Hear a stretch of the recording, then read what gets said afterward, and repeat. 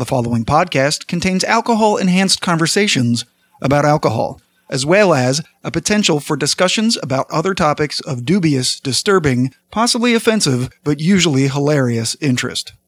The opinions stated herein are solely of the person stating them, and any endorsement of these opinions by any other party is not implied. Foul language is likely, but intolerant viewpoints are not. Listener intoxication is advised.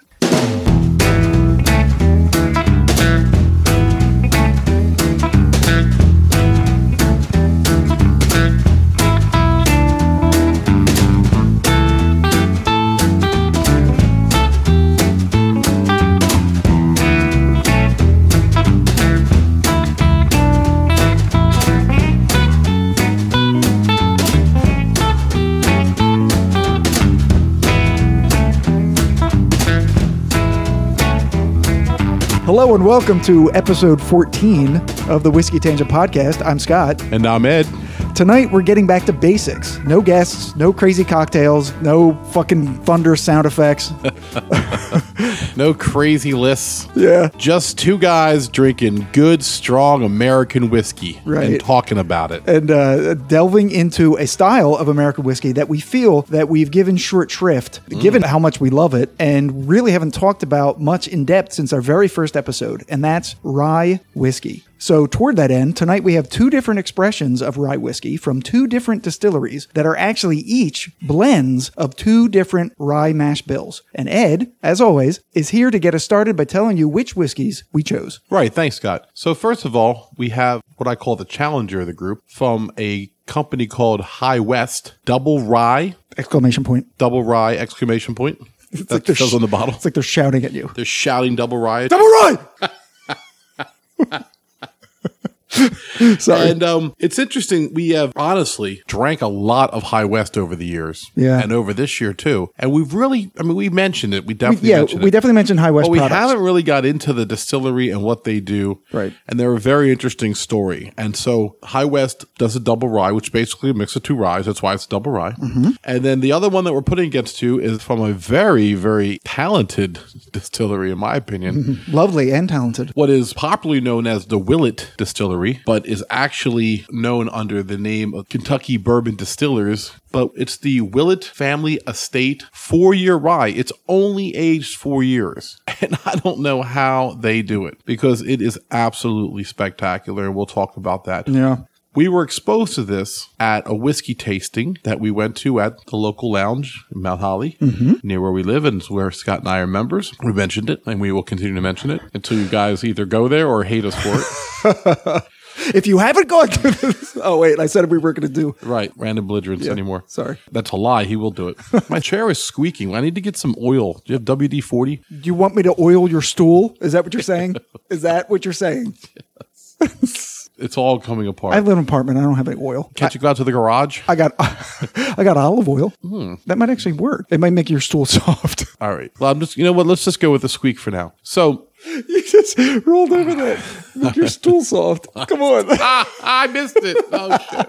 Oh, shit. Anyway. Okay. So we went to a tasting at the lounge featuring Willett Distillery products. 5 expressions, all high quality, complex flavored whiskeys. I enjoyed every single one of them and was actually very surprised. This Willett Rye was the first one that we tasted, and I'd never even heard of it. And I fell in love. Immediately entered my top 5 whiskeys of all time. I'm right there with you. Yeah. Now, it's not cheap. Yeah, how much you get it for? $60. $60. 63 something with tax, if you can find it. I went to Joe Canals down in Rio Grande. Give them a shout out because they keep a nice whiskey selection and they're pretty reasonable for being near the shore. And I go in there and I see a spot for Willett Rye on the shelf, but there's nothing there. So I get this guy and I'm like, hey, I want the Willett Rye. And he goes, you want the Willett Rye? I go, yeah, I want to buy the Willett Rye. The Willett Family Estate Rye. Yeah, that's what I want, man. He goes, all right, it might be in the back.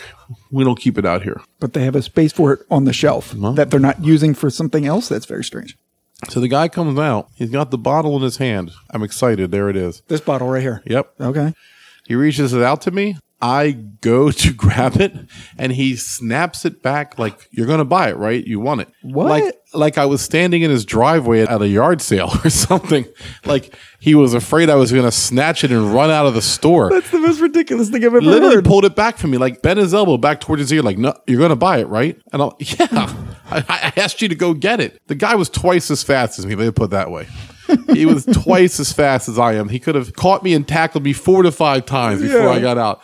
Like, I don't know if he thought I was just going to slam it to the ground and shatter it like I was some type of like domestic terrorist when it comes to whiskey. I mean, for a $60 bottle, there's probably much more expensive I whiskeys know. that they have. It wasn't like he was giving me like the boss hog up there, like, here you Right. go, $500. It Right. was like a $60 bottle. There was $60 on the shelf behind it, Scott. You're exactly right. You could have grabbed 4 of anything and just Just right. Yeah. It was very strange. It was kind of funny, but it really, to me, kind of highlighted how rare Willet products are in the Northeast. Yeah.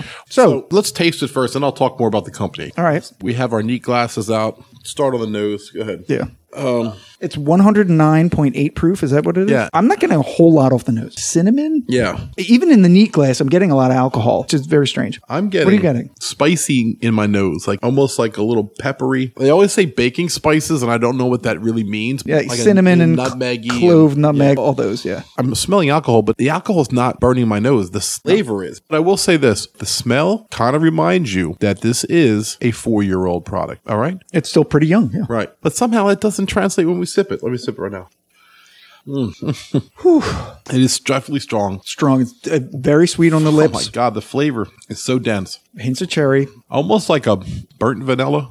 Maybe some like creme brulee. Yeah, like the top of type- a creme brulee, like when it's burnt, it's sweet, but yet there's like a bite to it. Does that make sense? Yeah, like burnt sugar. Oh my God, it is really well balanced. Like the alcohol is so mixed in, like it literally doesn't burn at 109. Yeah, it's funny. The website says 55%, which would be 110 proof, but the bottle says 54.9. Well, they're perfectionists there. Oh, this is pretty awesome, actually. So what their website says, on the nose, a beautiful layering of brandied cherry over a mildly tart cherry. It opens up with time and is reminiscent of cutting into your dessert with your fork, which releases cinnamon and baking spices with just a hint of oak to remind you that this is high proof, youthful. Wow. Wow, that was amazing. We just parroted. Well, because we drink a lot of whiskey. Exactly. Maybe we're getting better at this. On the palate, a robust rye with dark cherry. Okay. Burnt vanilla. Oh, And spices for days. It's a delicious rye with a weighty mouthfeel. a weighty mouthfeel. Yeah. I love that. Exactly what I'm feeling. Exactly. It just stays. It's all over. And then it says insanely well balanced with the alcohol so perfectly integrated at 115 proof, you'll forget it's there. But you'll find yourself smiling more and happier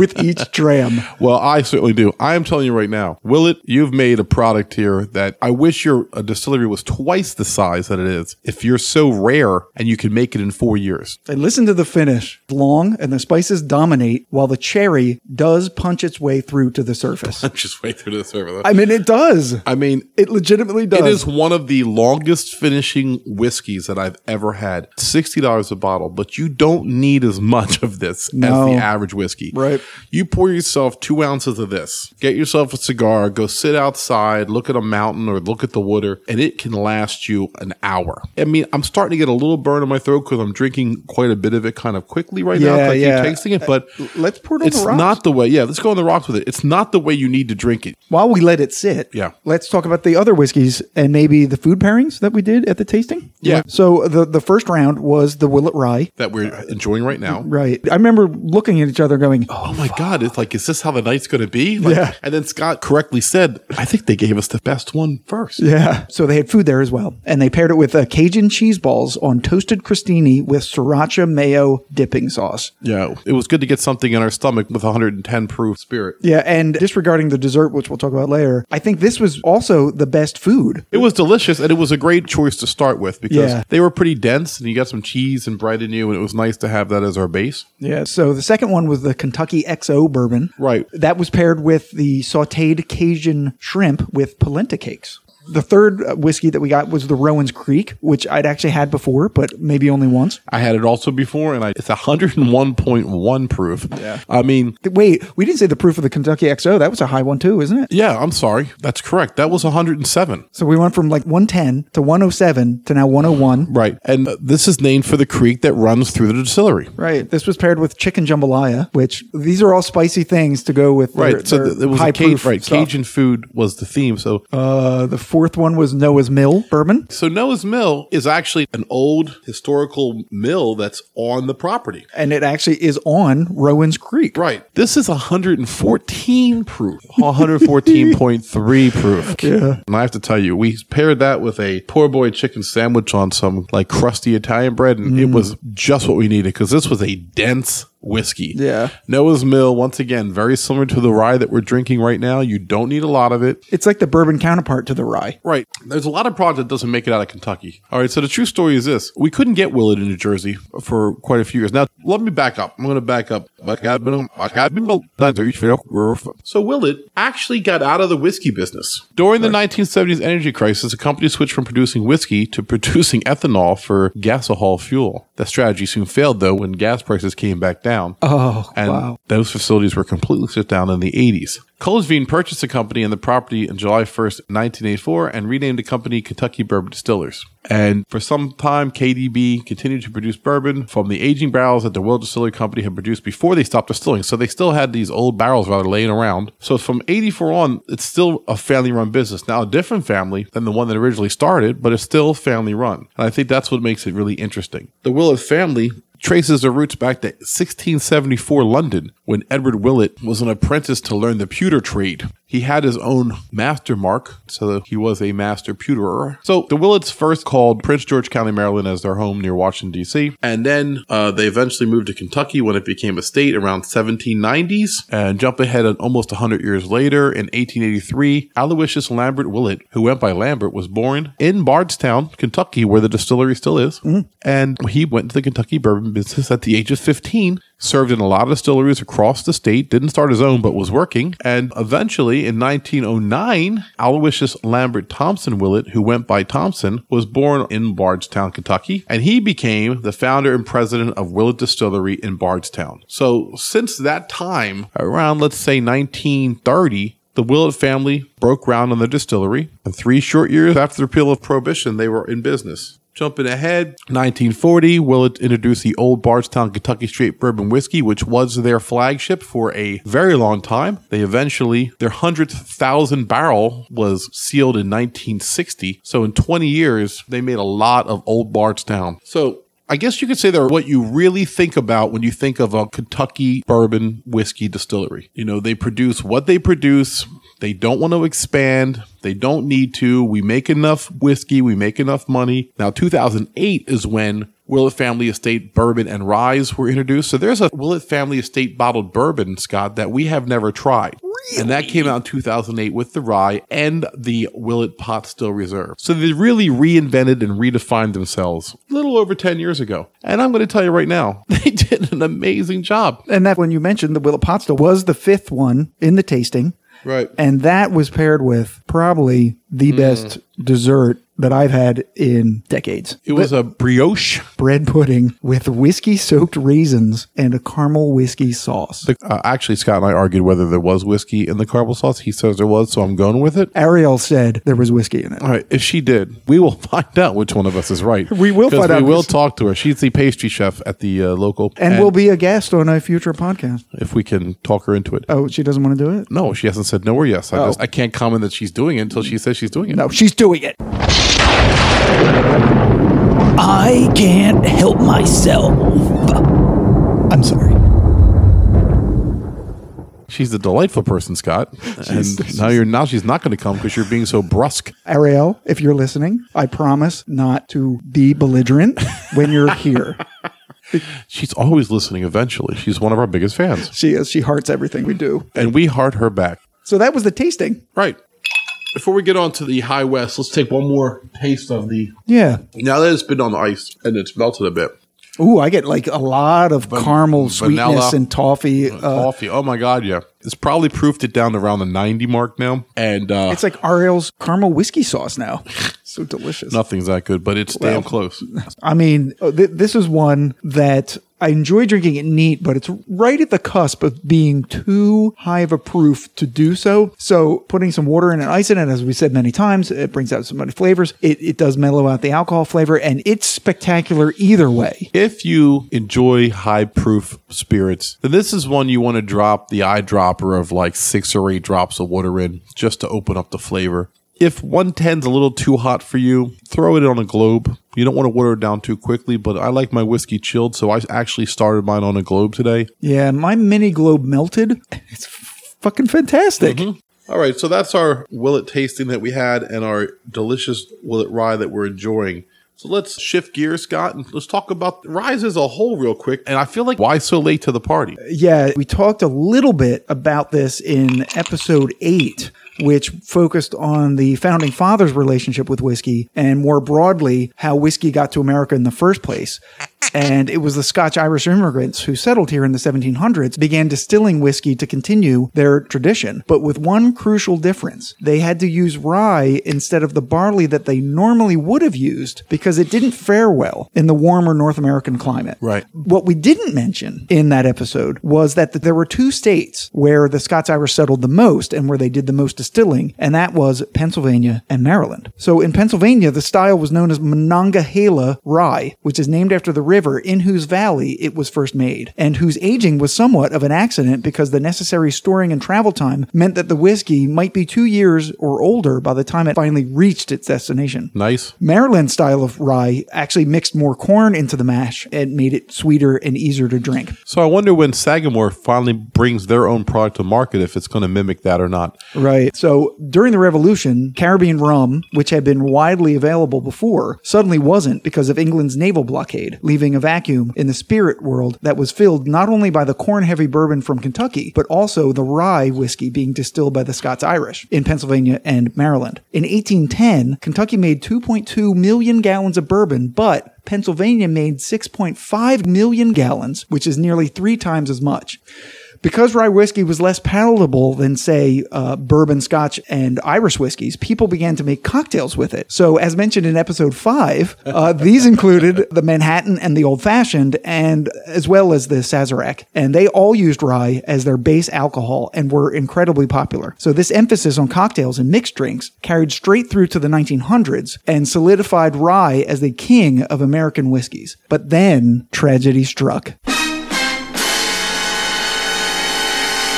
In the form of course, the old whiskey bugaboo, Prohibition. How the fuck did they think Prohibition was going to work? Like, I just can't even imagine the whole country getting together and being like, okay, we're going to ban alcohol for the whole country. It would be like the country getting together and electing like a reality star. Well, yeah, never mind. That couldn't happen. That would never happen. That would never happen. So anyway, get back to Prohibition. It really is one of the most fascinating times in history. It's retarded. I went to a exhibition at the National Constitution Center, which is right across the street from where I work. And it really was fascinating how it all came to be. And we're going to do some episodes in the new year about Prohibition because there's whiskeys that go with it and there's a lot of story there. It's a lot of history. Anyway, so the fall of rye whiskey happened because Prohibition decimated the whiskey industry in America. But rye in particular, because the grain and the whiskey derived from it were more expensive and intensive to produce than the whiskey made from corn, because the federal government had just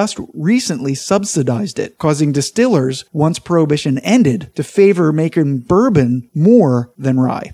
The government subsidized growing corn. Yeah. Oh. And when the rye was made, distillers would cut corners, and it began gaining a bad reputation as something drank by vagrants and later by broke college students. Ooh. Also not helping, the Canadian whiskey being distilled and imported at the time had much lower standards about what could be actually called a rye whiskey. And so it was during and after the World Wars, Americans started drinking less and less whiskey in general. Then a certain British secret agent led them even further toward more vodka and gin until by the 1980s, rye was merely the drink of Don McLean's sad aging alcoholics. Oh my God. Bye, bye, Miss American Pie. Drove the Chevy to the levee, but the levee was dry. There's an edit.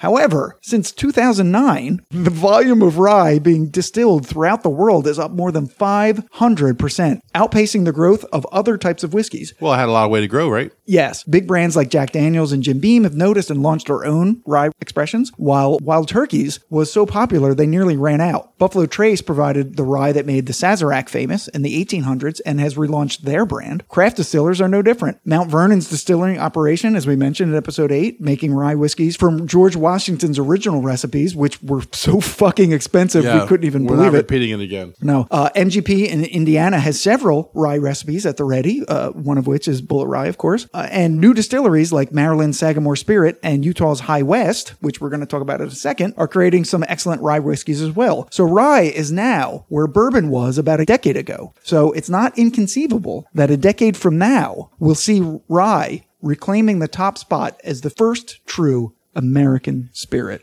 Wow. That's going to sound so good when you edit that. So we're talking about High West, and I have to tell you, they get a lot of their product blended from MGP from what I've heard. I'm not really sure what they do themselves. Scott's about to really tell me about the distillery that I don't really know anything about. It's really cool. They blend almost everything. Almost all their stuff are blends. And I do like blends. In fact, even when I drink wines, I like Meritages and Zinfandels. It's my favorite wine. There's nothing inherently wrong with a blend. It's really... Right. What you blend. Exactly. So the double rye, which we should pour some. I have it. Oh, do you? I'm waiting for you. Oh, that sounds amazing. The High West has really, it's a little bit lighter in color than the Willet, but not much. Not much. It's a very nice looking spirit. It's 92 proof. It's a blend of 2 straight rye whiskeys aged 2 to 7 years. The first is a 95% rye, 5% malted barley from MGP, which is exactly the same one as Bullet Rye. And the second rye that they have in there is the 80% rye, 20% malted rye that High West distills themselves. What? Yeah. Oh. Yeah. So they wanted to make this the spiciest rye that they possibly could. That's why they're using the 95.5 rye from MGP and their own 80-20 malted rye, which I'd never even heard of. So we're going to nose it. Oh, interesting. I smell a little bit of that vinyl smell that I sometimes get with like ryes. Yep. It has a little bit of a similar smell to Redemption Rye. Yeah. I could have Redemption Rye in the glass by what it smells like. Now, not the taste. It almost smells like when you walk into Lowe's. I did not get that at all, but I love the analogy. That's what it smells like. It smells like sort of like just a hodgepodge of lumber and chemicals and light bulbs. Okay. So what do you get on the nose? Like, do you get anything specific? Too late, I drank it. Holy crap. You did. Wow. Ooh, that's spicy. Ooh, wow. That is fucking spicy as fuck. Wow. Like, yeah. They achieved their goal of getting the spiciest rye ever. This is extraordinarily puncher in the nose spicy. Yeah. So what are you tasting in this? I have to tell you, it's hard because it's so peppery, it's so spicy. I don't get a lot of what would be traditional, bourbon notes, like No. not vanilla, not corn. No, you're not going to get that from this. Given the mash bill, there's no corn in it at all. Right. There's only rye and a tiny bit of malted barley. You know what the percentage is? We don't know actually the percentage of how much of one rye versus the other. And they actually say it's proprietary and we're not saying. I will say this. It hits you in the mouth with pepper, but once you swallow, the aftertaste is kind of sweet. Let me do it one more time. I mean, it's sweet at the very, very beginning before it hits you. No, but once I swallow, it's very sweet in my mouth. You know what that smell is that I was saying that was like when you go into Lowe's? It's clove. That's what it is. So on the nose, they're saying mint, clove, cinnamon, licorice root, pine nuts, and dark chocolate. The taste, rye spices up front, then menthol, mint, eucalyptus, herbal tea with wildflower honey and allspice. Okay. Well, I'm saying sweet. I'm tasting like almost like a Sambuca aftertaste in a weird way. Now the finish is cinnamon and mint gradually sweetening through the finish with a hint of anise.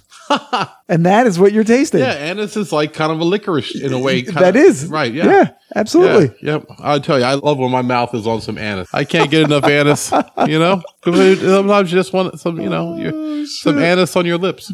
Yeah. Or your lips on some anise. One or the other. Why not? Okay, so some background on the High West Distillery. It was founded in 2006 by a man named David Perkins and his wife Jane. That's like yesterday. What, 2006? Yeah. Oh, Yeah. yeah, absolutely. Yeah, Yeah, this is not one that's like steeped in tradition from the 1880s. 2006, David Perkins. He was a former biochemist, and he was inspired to open his own distillery after seeing the parallels between the fermentation and distilling process and his own work in biochemistry during a trip he made to the Maker's Mark Distillery in Loretto, Kentucky. Wow. So he went to Kentucky and went, holy shit, this is what I do, but with a different thing. I'm going to go back to Utah and make whiskey. So his family relocated to Park City in Utah to begin their new venture where they began distilling with the motto to make delicious whiskey, to share our love of whiskey with our customers, and to celebrate our home, the West. They chose Park City because of David's love of the Old West and Utah's little-known whiskey history, which I looked up and to me was only really interesting, except for one little anecdote, which I'll mention later, because of the hypocrisy of Mormons who aren't supposed to drink, owning and operating distilleries in the early to mid 1800s. So High West began with a small 250-gallon still and a saloon in an old livery stable and garage in downtown Park City, but has since grown to be an internationally recognized brand with 3 more locations: a distillery in Wanship, Utah, Nelson Cottage Restaurant in Park City, and a saloon in the Salt Lake City Airport.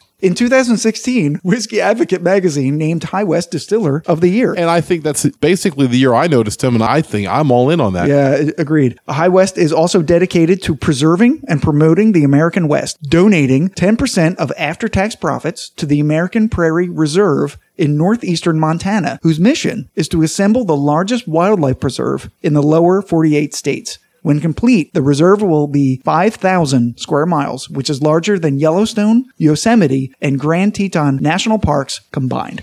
Dave, that's an amazing goal, and I applaud you and your company for what you do. I like how you're just talking directly to Dave. Well, listen, as if he's listening to our podcast. Well, because he should listen to it, because we love your product. And the reality is, it is an amazing part of the country that not a lot of people get to see. Montana, Wyoming, the northern part of Utah are all really beautiful. Yeah. I've been to Salt Lake, actually. I had a layover at a flight going to San Diego. They're pretty mountains. I've never been to Utah, but I've been to Arizona. I've seen the Grand Canyon, and I never made the northern trip. I want to go to Montana. I want to go to the Little Bighorn Battlefield, which I've always wanted to see because I've studied it my whole life. Right. I've been obsessed with Montana since like the 6th grade because you had to pick a state and do it like a book report on it, and I've never been. Well, tune in 2 years from now when we get to Winnebago and we go on our Montana tour.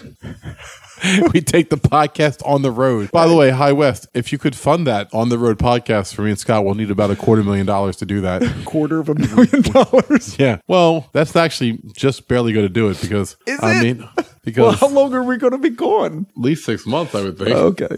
So they got to pay our salary for 6 months. And, right. Both of us are professional Americans. We're also professional whiskey drinkers. Right. So we're actually going to have to hire a driver because who the fuck's driving the Winnebago while we're drinking whiskey in the back of it? Yeah, we're not driving. No, fuck that. So tell us about the other brands that they have besides the Double Rye, because High West, God, they really try to do some great things, and I've enjoyed some of their stuff, and I've loved some of their stuff. It's pretty amazing because they do blend almost everything that they have. So first is the American Prairie Bourbon, which is a 92 proof blend of 2 straight bourbon whiskeys aged 2 to 13 years. And this is their basic brand, okay? It's about $30-something a bottle. Now, the dive bar near my house, which isn't really a dive bar, but the owner doesn't really take care of things. Is that Dempster's? No, it's Ott's Mount Holly. Oh, Ott's. Ott's Mount Holly is a train wreck.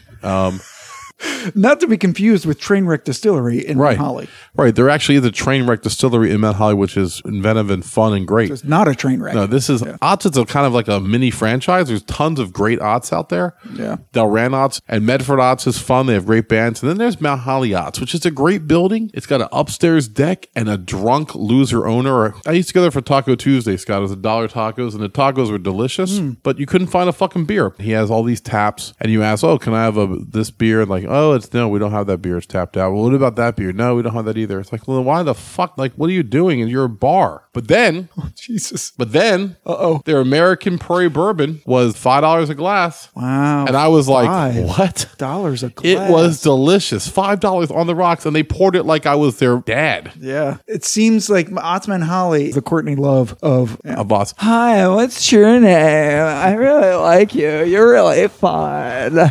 Do you want some American Prairie Bourbon for $5? Are you the only person that hasn't seen my vagina? Look.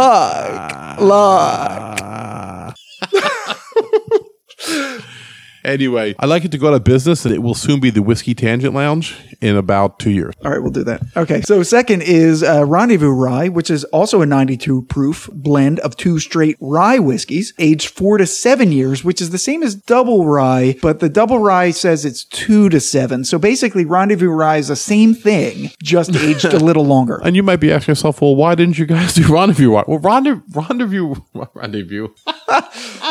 I thought that I'm drunk. I just can't say the word. Yeah. Rendezvous Rye is about, what, $58 a bottle or something? It's like in the 60s. So we said, let's see, we could do the Double Rye for like $35. Yeah, I got it for $32.99. That's very cheap. It's usually about $35. Yeah. Or we can do the Rendezvous Rye for like...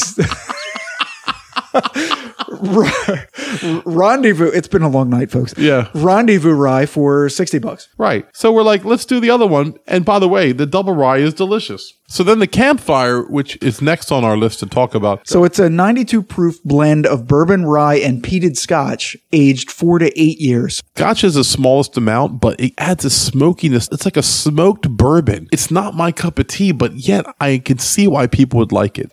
So then those are their main expressions: the Double Rye, the American Prairie Bourbon, the Rendezvous Rye, and the Campfire. But they have some limited expressions as well. So they have something called Yippee-Ki-Yay, a 92 proof blend of 3 straight rye whiskeys. They have something called the Boo Rye, which is 92 proof blend of 2 straight bourbons and 1 straight rye, aged at least 10 years. And then there's Midwinter Night's Dram, a 98.6 proof blend of 4 straight rye whiskeys finished in port and French oak barrels. Scott and I talked about the first time we had this, which was down in Atlantic City at the Iron Room. Yes. Where we asked the guy to give us something, different. He just reached back and he pulled out the Midwinter's Night Dram. And there wasn't enough in the bottle to actually charge us for a drink. So we poured whatever was in the cup and gave to us for free. We might have had a half an ounce each or a little bit more maybe. And so we got to taste it and it was so good. If we could get our hands on a bottle of this, we would absolutely do an episode of it. Right. And that's a good thing to point out. From what I understand from the restaurants and the bar owners that I've talked to, they can order it. If you order enough High West products throughout the year, Dave Perkins will send you a bottle.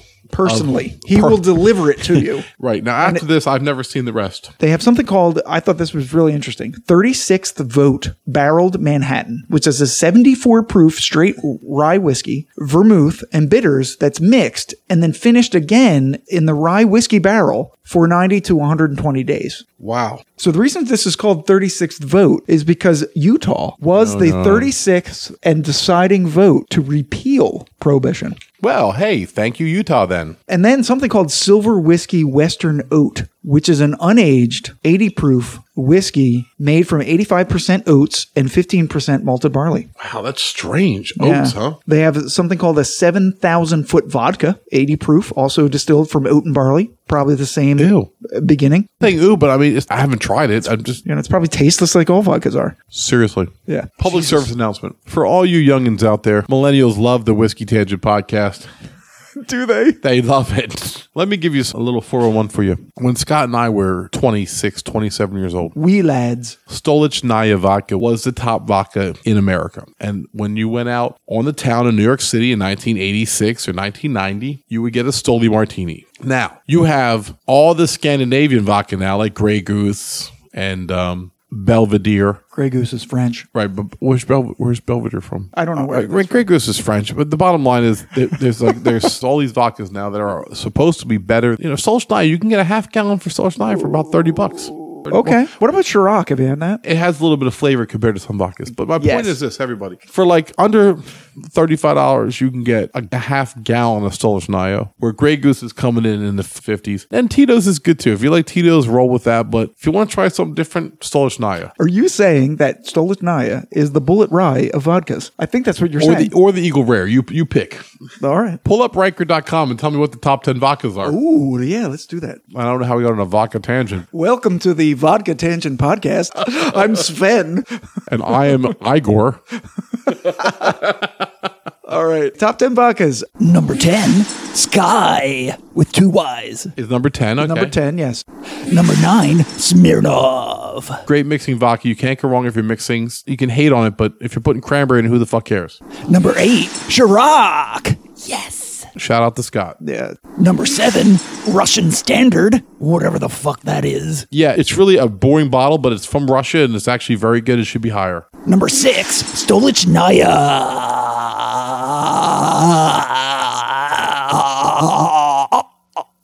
Should be way higher, but it's fine. Number 5, Absolute. It's a good vodka. Number 4, Kettle One. Sucks. Number 3, Grey Goose. Wow, number 3. That's amazing. The public is like, fuck your expensive prices. We'll find something else to drink. And what are the 2 they found? Number 2, Belvedere.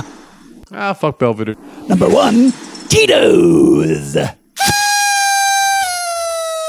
Tito's, number 1 America homemade vodka. Amazing. The bottom line is this. Tito's is so much cheaper than Grey Goose. People are like, fuck it.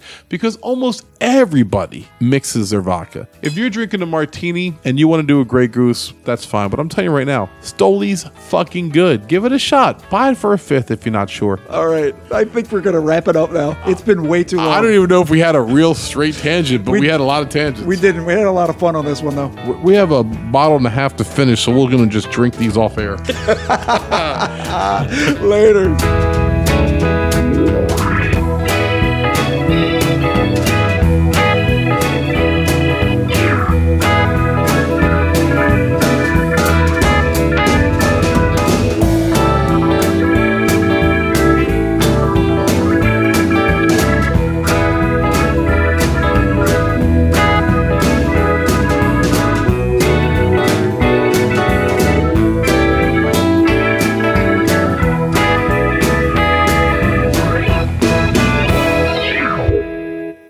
If you enjoyed this podcast episode, be sure to check out our next episode, which is way better than this one. Oh, yeah. Also, follow and like our Facebook page at facebook.com/Whiskey Tangent. And follow us on Twitter at Whiskey Tangent. You can follow me personally at That Whiskey Guy. And follow Scott at Giant Cup of Awesome, spelled AWSUM, just to be annoying. Hey. You can email us any questions, comments, or love at whiskeytangent@gmail.com. And of course, you can find us always at our podcast website, whiskeytangent.podbean.com.